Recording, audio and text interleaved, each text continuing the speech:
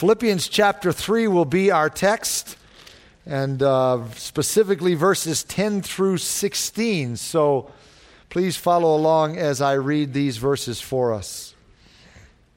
The Apostle Paul, writing under the inspiration of the Holy Spirit, nevertheless writing his own thoughts, which were guided by the Holy Spirit, he says in verse 10, that I may know him and the power of his resurrection and the fellowship of his sufferings, being conformed to his death, if by any means I may attain to the resurrection from the dead.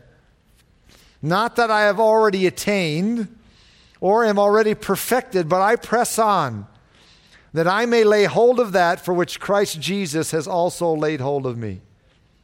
Brethren, I do not count myself to have apprehended, but one thing I do, forgetting those things which are behind and reaching forward to those things which are ahead, I press toward the goal for the prize of the upward call of God in Christ Jesus.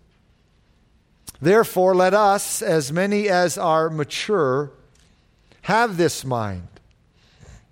And if anything you think otherwise, God will reveal even this to you. Nevertheless, to the degree that we have already attained, let us walk by the same rule. Let us be of the same mind. You probably noticed as I read those verses that Paul uses athletic imagery to describe how he lived the Christian life. It's not at all uncommon to see that kind of analogy used in the Scripture. There are many places where the analogy of running or wrestling or boxing or fighting, warfare, or athletic competition is used to describe the Christian life. I want us to look at a few of those examples by way of introduction to our text here in Philippians 3. So turn back with me to 1 Corinthians chapter 9. Back to the left, a few letters to 1 Corinthians chapter 9. And notice Paul's description beginning in verse 24. He says, do you not know that those who run in a race all run, but one receives the prize? Run in such a way that you may obtain it or win it. And everyone who competes for the prize is temperate in all things. Now they do it to obtain a perishable crown, but we for an imperishable crown. Therefore I run thus, not with uncertainty. Thus I fight, not as one who beats the air, but I discipline my body and bring it into subjection, lest when I have preached to others, I myself should become disqualified. Just as in Philippians chapter 3, here Paul is very personal in tone. 5 times in verses 26 and 27, Paul uses the personal pronoun I as he describes the Christian life as a race and as a boxing match. And he says here in this text, listen, when I fight, I don't just beat the air. I don't just shadow box. I'm fighting a real enemy. And in this case, he says the enemy is himself. That's why he says in verse 27, I discipline my body and bring it into subjection. I make my body do what it doesn't always want to do, or make my body not do what it wants to do, so that I don't end up becoming disqualified from the reward I could have otherwise received. For another example of this kind of imagery, turn over to 1 Timothy chapter 6. Turn to the right past Philippians, where we will be camping, but over to 1 Timothy chapter 6. This is a charge from Paul to Timothy. Paul, as the elder statesman, is charging his young son in the faith, and he is giving him instructions, and it's sort of like a general charging his soldier, one of his soldiers. And notice what Paul says in 1 Corinthians 6, verse 10. For the love of money is a root of all kinds of evil, for which some have strayed from the faith in their greediness and pierced themselves through with many sorrows.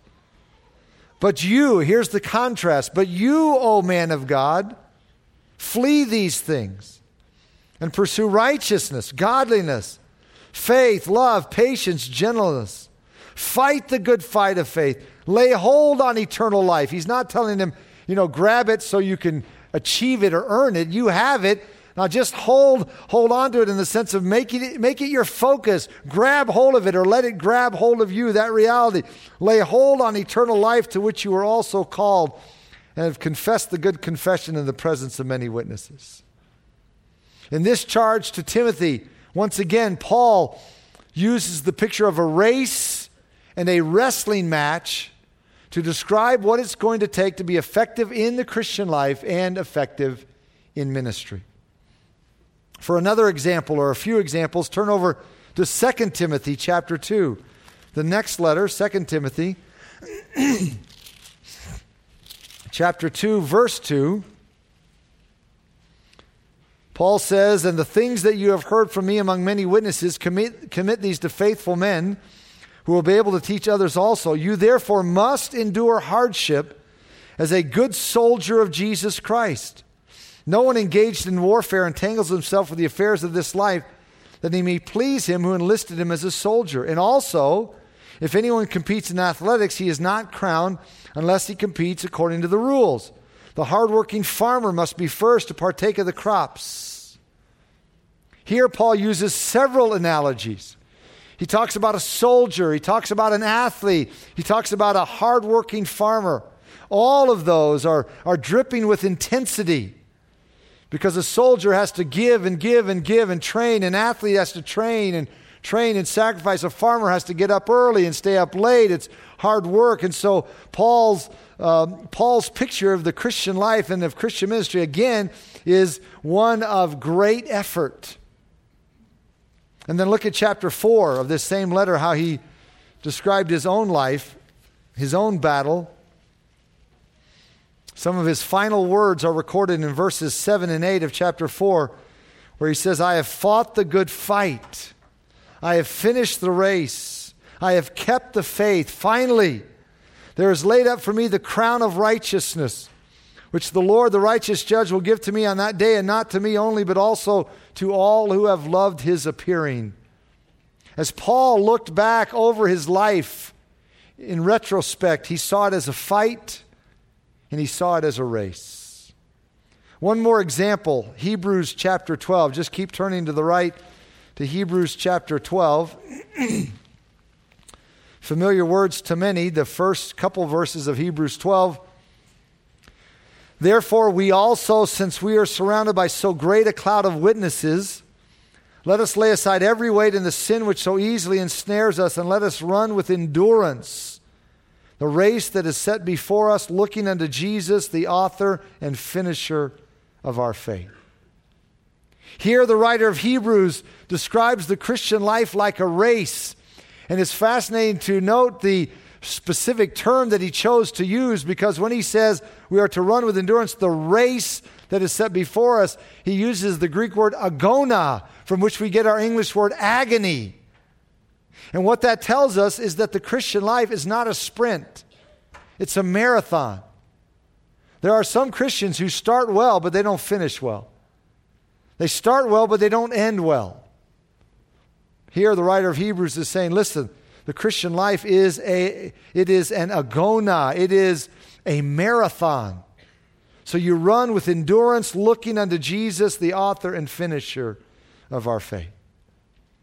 This is the kind of imagery, whether you're talking about 1 Corinthians 9, 1 Timothy, 2 Timothy, Hebrews 12, this is the kind of imagery behind our text in Philippians chapter 3, and actually that text may be the most intense of all of them. So let's go back there and consider it together, back to Philippians chapter 3. To give us a running start and to remind you on what has led up to this text that we're going to be considering this morning, back up in your mind with me to verses 4 through 9. Because in verses 4 through 9, Paul stated that he was more than willing. He was very willing to trash all his own credentials for the riches of Christ. In comparison to the riches of Christ, he came to see his own achievements and his own merit as manure. That's the word he uses, skubalon in the Greek. It could be translated garbage, trash, manure, dung.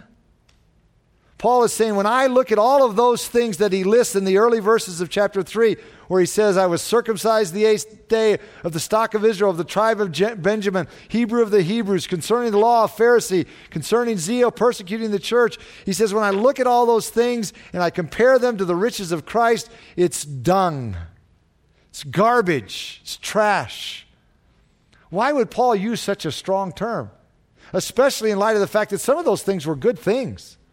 I mean, to be Jewish was a good thing because you were in the community of faith where you had exposure to the Word of God. So why would Paul look at good things and call them manure?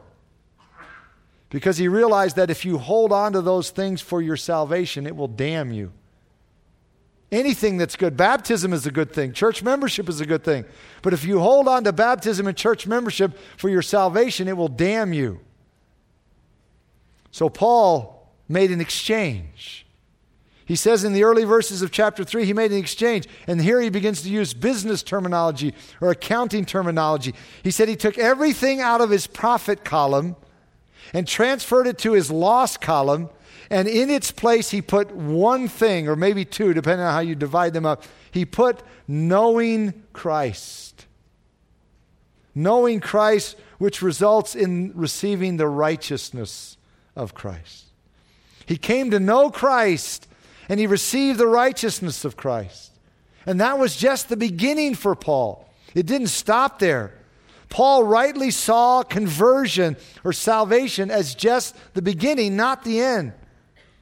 Oh, beloved, it's so important that we understand that. Salvation is not the end. It's the beginning. It's so easy to get complacent once God has saved you.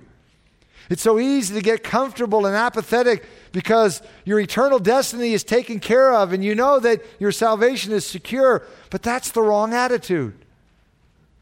Or it's so easy to be satisfied once someone you've been praying for and working with comes to faith in Christ. But again, that's not the end result we're after. That is not the end, it's only the beginning.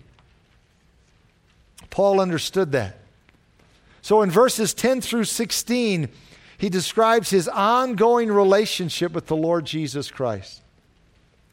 It's very likely that Paul wrote these words to silence any accusations that may have been made by the Judaizers to the effect that the gospel of grace takes away any motivation for righteous living. Maybe you've heard the same accusation. You've talked to people who say, well, you believe that, once you trust Christ, you are totally forgiven, completely forgiven, justified, declared righteous, secure in Christ. If you believe that, then that just takes away any motive for righteous living. You're basically telling people live any way you want to. Well, it's very likely that the Judaizers were accusing Paul of that.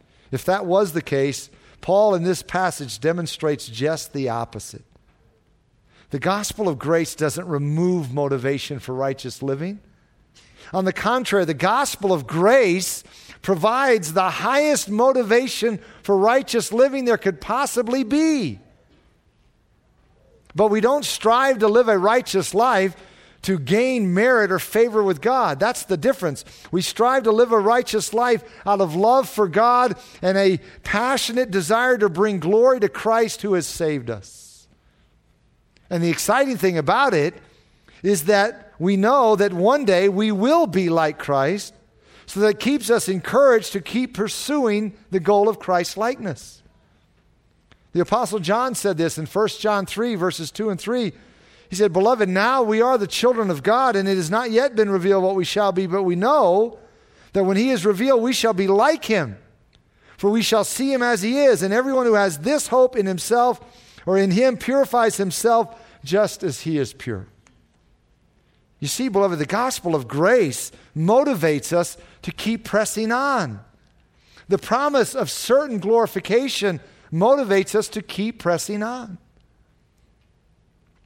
Just as a side note, this passage here in Philippians 3 strikes a crushing blow to the doctrine known as perfectionism. Perfectionism is the teaching which says through a second work of grace, you can become sinlessly perfect. But Paul, probably the greatest Christian ever to live, confesses here in this passage that he had not arrived, even though he had been pursuing Christ-likeness and pursuing sanctification for 30 years. And therein, I believe, is one of the keys to spiritual growth. Spiritual growth begins with the awareness that you haven't arrived. There's still a lot more that you need to learn scripturally. There's still a lot more that you need to learn to practice in the area of sanctification. There are still areas of your life that need to be changed. Oh, blessed discontentment that propels us to spiritual growth. In Matthew 5:6, Jesus said, "Blessed are those who hunger and thirst for righteousness, for they shall be filled." Let me tell you, Paul hungered and thirsted after more. Paul always hungered and thirsted for more. Let's see how he describes that here in this tremendous text, beginning in verse 10. Notice the first thing he says, verse 10, that I may know him. That I may know him. Back in verse 8, Paul said that he had come to know Christ. So what does he mean here? He knows Christ. He already acknowledges he knows Christ. Yes, here's the point. He knew Christ as his Lord and Savior, but he wanted to know him more thoroughly. He wanted to know him more intimately. He wanted to know him more deeply. That's what he's describing here in verse 10. Paul understood that when we come to know Christ, that's not the end. That begins a relationship in which we continue growing in our knowledge of him. At salvation, at conversion, our knowledge of Christ is shallow. And even after a while, our knowledge of Christ is shallow. In 1 Corinthians 13, Paul says, "Now I only know in part, but then I shall know just as I am also known." Paul realized that his knowledge of Christ, his knowing Christ, was by no means complete. So he says here in verse 10, that I may know him. This reminds me of what the psalmist said in Psalm 42, 1 and 2. As the deer pants for the water brooks, so longs my soul for you, O God. My soul thirsts for God, for the living God. In Psalm 63, verses 1 and 2, David wrote, "O God, you are my God. Early will I seek you. My soul thirsts for you. My flesh longs for you in a dry and thirsty land where there is no water, to see your power and your glory." In Exodus 33:13, Moses said, "Now therefore I pray," he's talking to the Lord, "Now therefore I pray, if I have found grace in your sight, show me now your way that I may know you." What are you talking about, Moses? You know God. You met God at the burning bush. You talked with him. Yes, Moses knew God, but he wanted to know him more intimately, more thoroughly, more deeply. That's what Paul is saying here in verse 10 when he says, that I may know him. And then he says in the next phrase, and the power of his resurrection. Paul had experienced the resurrection power of the Lord Jesus Christ when Jesus met him on the road to Damascus and knocked him flat on his face and then basically raised him to newness of life. But Paul wanted more. He wanted more of that resurrection power in his life. He not only wanted it in his life, he wanted it in the lives of other believers that were his friends and companions and associates. He prayed this for them. Let me show you what I mean. Go back to the previous letter to Ephesians, the letter just prior to Philippians, Ephesians chapter 1. And notice we're going to look at two prayers that Paul prays here in Ephesians. Ephesians 1 verse 15. He says, therefore I also, after I heard of your faith in the Lord Jesus and your love for all the saints, do not cease to give thanks for you, making mention of you in my prayers, that the God of our Lord Jesus Christ, the Father of glory, may give to you the spirit of wisdom and revelation in the knowledge of him, in knowing him. I'm praying that you'll know him. Well, you just said, ever since you placed faith in Christ, I prayed this, so they already knew him. But Paul's praying that they would know him more. And as a result, verse 18, the eyes of your understanding being enlightened, that you may know what is the hope of his calling, what are the riches of the glory of his inheritance is in the saints, and what is the exceeding greatness of his power toward us who believe, according to the working of his mighty power, which he worked in Christ when he raised him from the dead and seated him at his right hand in the heavenly places.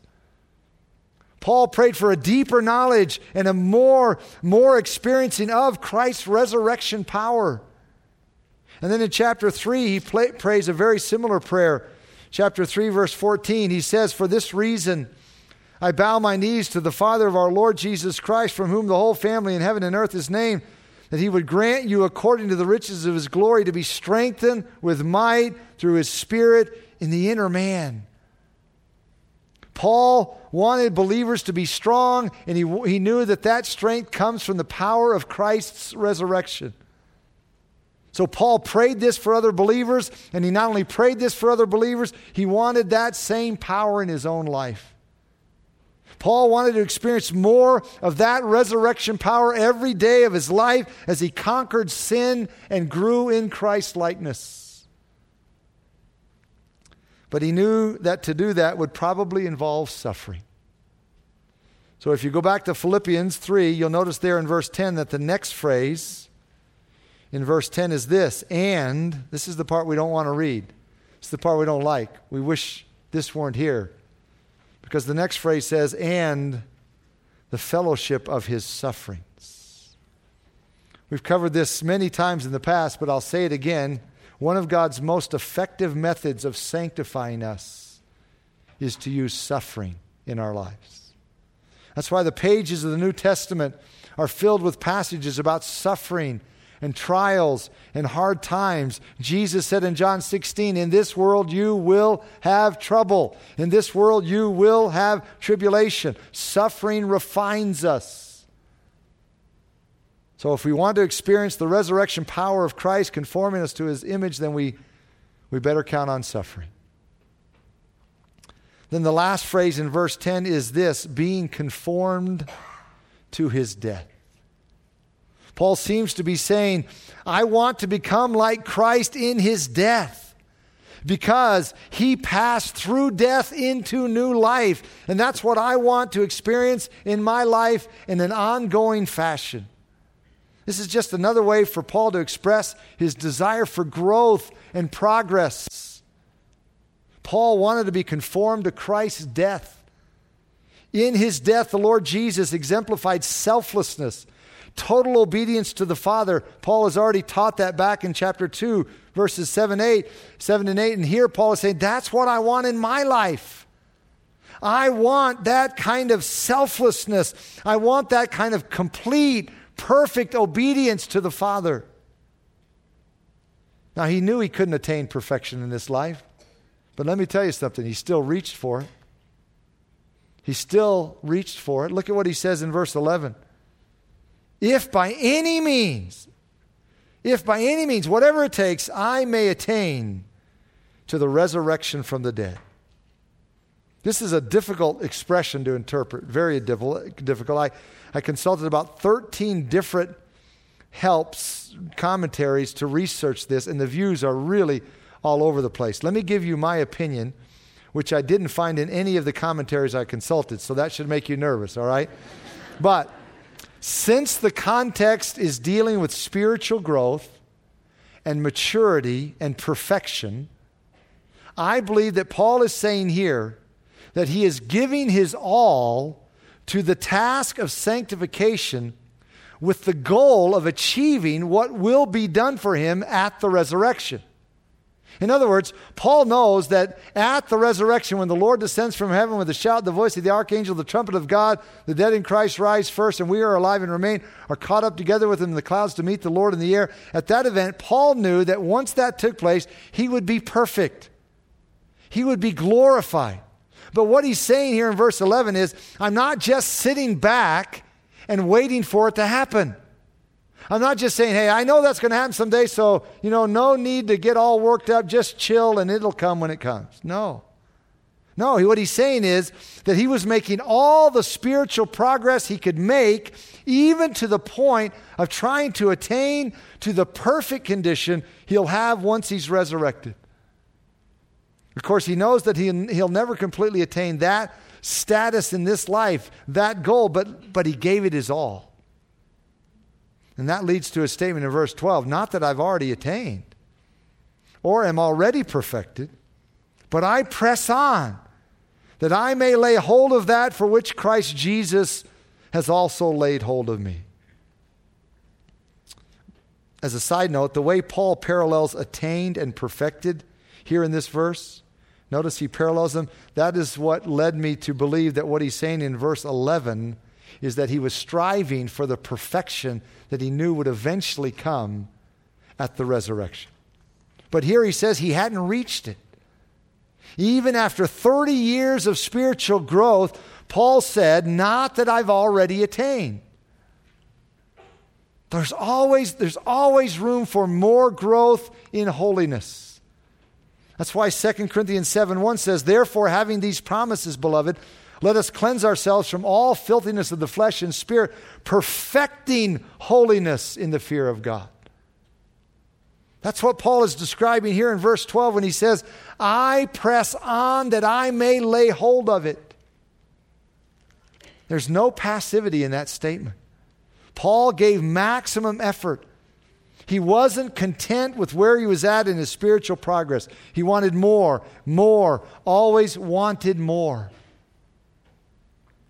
Alec Mathieu writes this, and I quote, no obsessive hatred ever dogged the heels of its adversary with more tenacity than the Apostle Paul held to the target of Christian perfection, end quote. It's sad how many Christians are satisfied with their spiritual progress. They're just content to limp along spiritually. Once they've had their Sunday morning sermon, they've learned enough for the week, been challenged enough for the week, and they want no more exposure to Scripture. That kind of complacency was nauseating to Paul. He had what Dr. Warren Wiersbe has called a sanctified dissatisfaction. I love that phrase, a sanctified dissatisfaction. As I said earlier, in one sense, that is the starting point for spiritual growth. Paul pressed on to lay hold of that for which Christ Jesus laid hold of him. In other words, Paul was pursuing that for which Christ pursued him. And by the way, I hope you realize that if you're a Christian, it is because Christ pursued you. Right? I mean, Romans 3 says there's none who seeks after God. If you're a Christian, it's because Christ pursued you. And why does he pursue us? Why does he save us? Well, we don't have to guess because Scripture tells us Christ lays hold of us to make us like himself. Romans 8:29 says God's purpose in saving us is to make us like Christ. So Paul is saying here in verse 12, I am giving maximum effort to be like Christ, since that's the purpose for which he laid hold of me. And he never lost his focus. He says in verse 13, brethren, I do not count myself to have apprehended, but one thing I do, forgetting those things which are behind and reaching forward to those things which are ahead. Any athlete knows that it's easy to get distracted away from your goal. Paul would never let that happen. For 30 years, the number one issue in his life was spiritual growth. Can you say that? Can I say that? For 30 years, the number one issue in his life was spiritual growth. Paul was one-dimensional in his passion. He just wanted to be like Christ. That was the one thing that dominated his life. James 1:8 says, the double-minded man is unstable in all his ways. Well, let me tell you something. Paul wasn't a double-minded man. He pursued one thing. But I want you to notice that this one thing has two sides to it, or two aspects to it. There's a negative and there's a positive. It's like a coin, two sides. One coin, two sides to it. First, he says, here's one side, forgetting those things which are behind.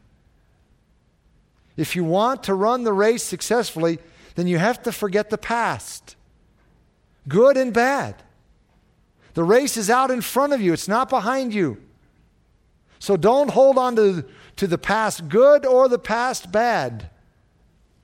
If you hold on to good, if you hold on to past good, then the tendency is to just coast on past victories. Listen, if anyone could have coasted, it would have been Paul. It would have been so easy for him to look back to all that God had accomplished through him, all that God had done in him over the past 30 years, and to just check out of the present race. I see this sometimes among some saints. They will sit back and say, I remember the good old days when we used to do such and such. Now, there's nothing wrong with fond memories of the past, but the focus is on the race right now. Don't feel like you've earned the right to retire from the Christian life. You haven't. If you focus on the past good, you're going to get behind in the race. Self-satisfaction, hear this. Self-satisfaction is deadly to spiritual progress. So don't hold on to the past even if it's good. If you do, you'll slow the pace. But then there's the other side of the coin. If you hold on to the bad, it will paralyze you. So many Christians, it's just my heart breaks over this because I see it so often. Many Christians are debilitated by sins of the past, failures of the past hurts, past grudges. Beloved, let go of all that. Let go of all that. Forget what lies behind and reach forward to what lies ahead. That's the way Paul lived his life. Think about it. He could have let his past completely debilitate him, paralyze him. After all, he had murdered Christians. I often have thought about what it would have been like for Paul, after he'd been a believer for a while, to come to a greeting of Christians, some kind of thing, whether in the synagogue or, in a home church or whatever. And Paul comes in, and there sitting in the room is a lady who is a widow because Paul murdered her husband. Can you imagine that? He consented to the stoning of the very first Christian martyr, the beloved Stephen. The guilt of all of that had to be overwhelming to Paul.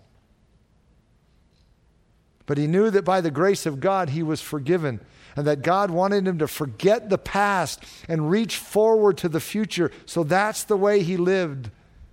He kept charging ahead, moving ahead. He always wanted to learn more, grow more, practice more, live more. He was never satisfied because he knew that the goal is Christ-likeness. And this was his passion. This was his desire.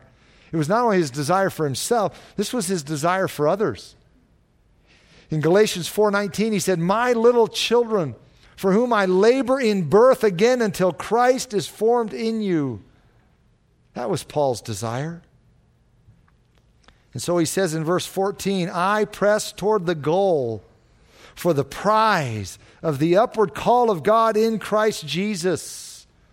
I press toward the goal. I bear down on the goal. I reach for the goal of the upward call.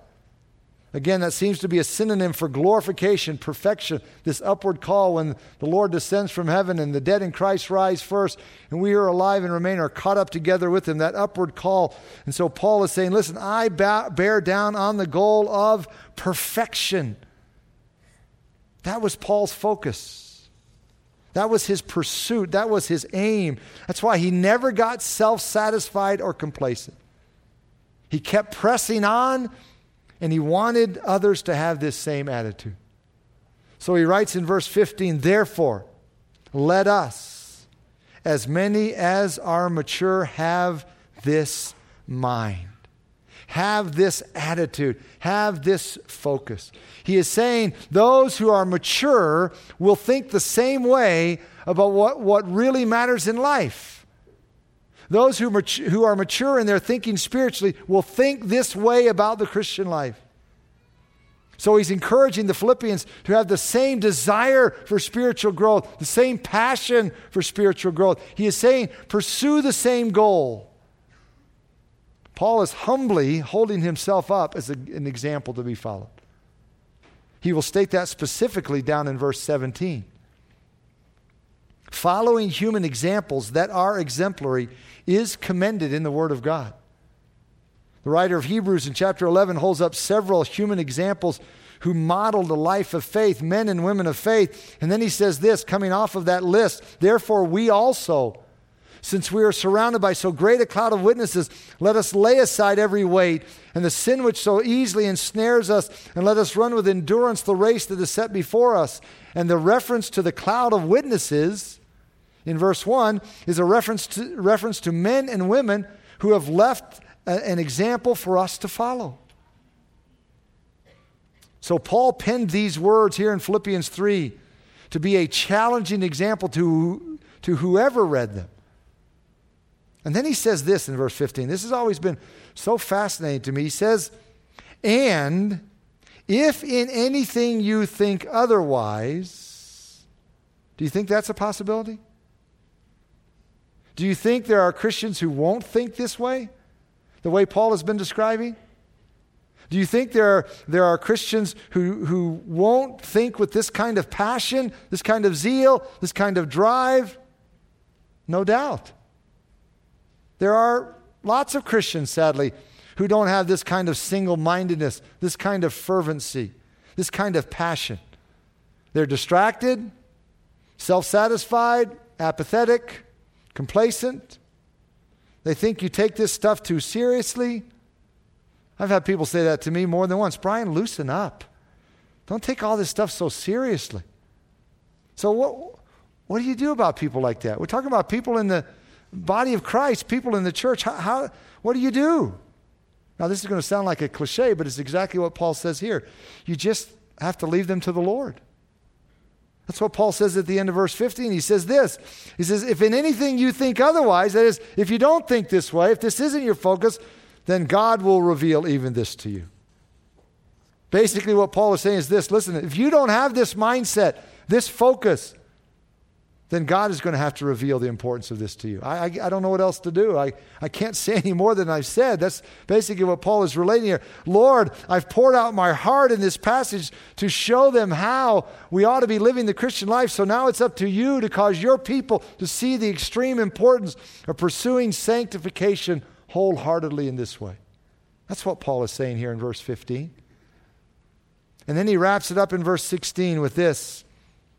Nevertheless, there will be, in other words, there are going to be those who think differently. Nevertheless, to the degree that we have already attained or arrived, let us walk by the same rule. Now, what does this say? Well, it's a call for consistency. Paul is saying, listen, to the degree that we've attained, or that is the things that have helped us by God's grace arrive at where we're at, let's just keep doing those things. It's a call for consistency. Stay in line, keep moving, don't wander, don't get sidetracked, don't look at other Christians who are not pursuing wholeheartedly and fall in with them. No. Spiritual growth isn't accomplished through hit and miss effort. You got to stay in line. This reminds me of that tremendous story in John 21 after the resurrection. You probably know this story. Jesus is walking with Peter on the shore of the Sea of Galilee. And basically Jesus says to Peter, you know what, Peter? When you get older, you're going to die for me. You're going to die. You're going to die a martyr's death. You used to go wherever you wanted to go, but you're going to be, you're going to be taken by the hand and led to where you don't want to go. That is, you're going to be crucified. And Peter thought, wow, that's the way it's going to end for me. What about John? John's following behind. He's a little ways behind. So Peter says to Jesus, well, Lord, what about him? If this is your plan for me, I'm going to die a martyr's death. What about him? And you remember what Jesus said. He said, what is it to you if I will that he remains until I come back?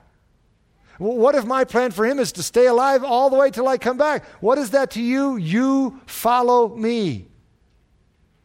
In other words, don't worry about my plan for him. You worry about my plan for you, and you stay in line, Peter, and you keep following. That's what Paul is saying here.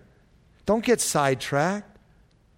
He is addressing these words to those who have this passion, this drive, and he is exhorting them not to get discouraged by those who aren't in the pursuit, but to keep moving in their own race. Don't look around and say, well, others aren't taking this as seriously as I think we ought to be taking it. Maybe I shouldn't take it. No, Paul says, just keep moving ahead. It's very easy to get discouraged and back off the cutting edge when you see other Christians who are distracted, self-satisfied, apathetic, or complacent. So Paul exhorts us not to do that. He basically says, hang in there. Keep moving ahead. Stay consistent in your spiritual disciplines, because by God's grace, that's what is giving you the progress that's in your life, the development, the growth that's in your life. So just keep doing it. What a challenging passage of Scripture. What an encouraging passage of Scripture. And my challenge to you and to me as we close our look at this passage is simply this. Look at the way you live the Christian life and compare it to the way Paul describes the way he lived the Christian life, and see if there's a match.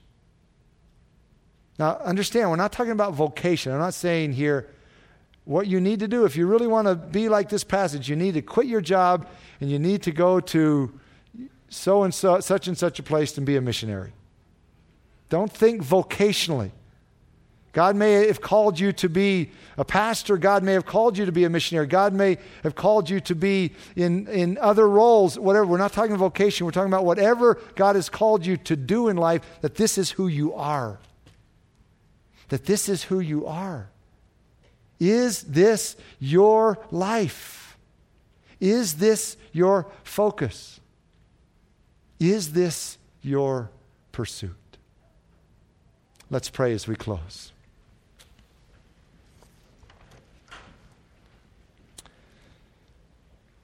Father, this passage is so challenging to us. It's so encouraging to us and so motivating to us. And help us to see that what Paul is describing here is really the normal Christian life.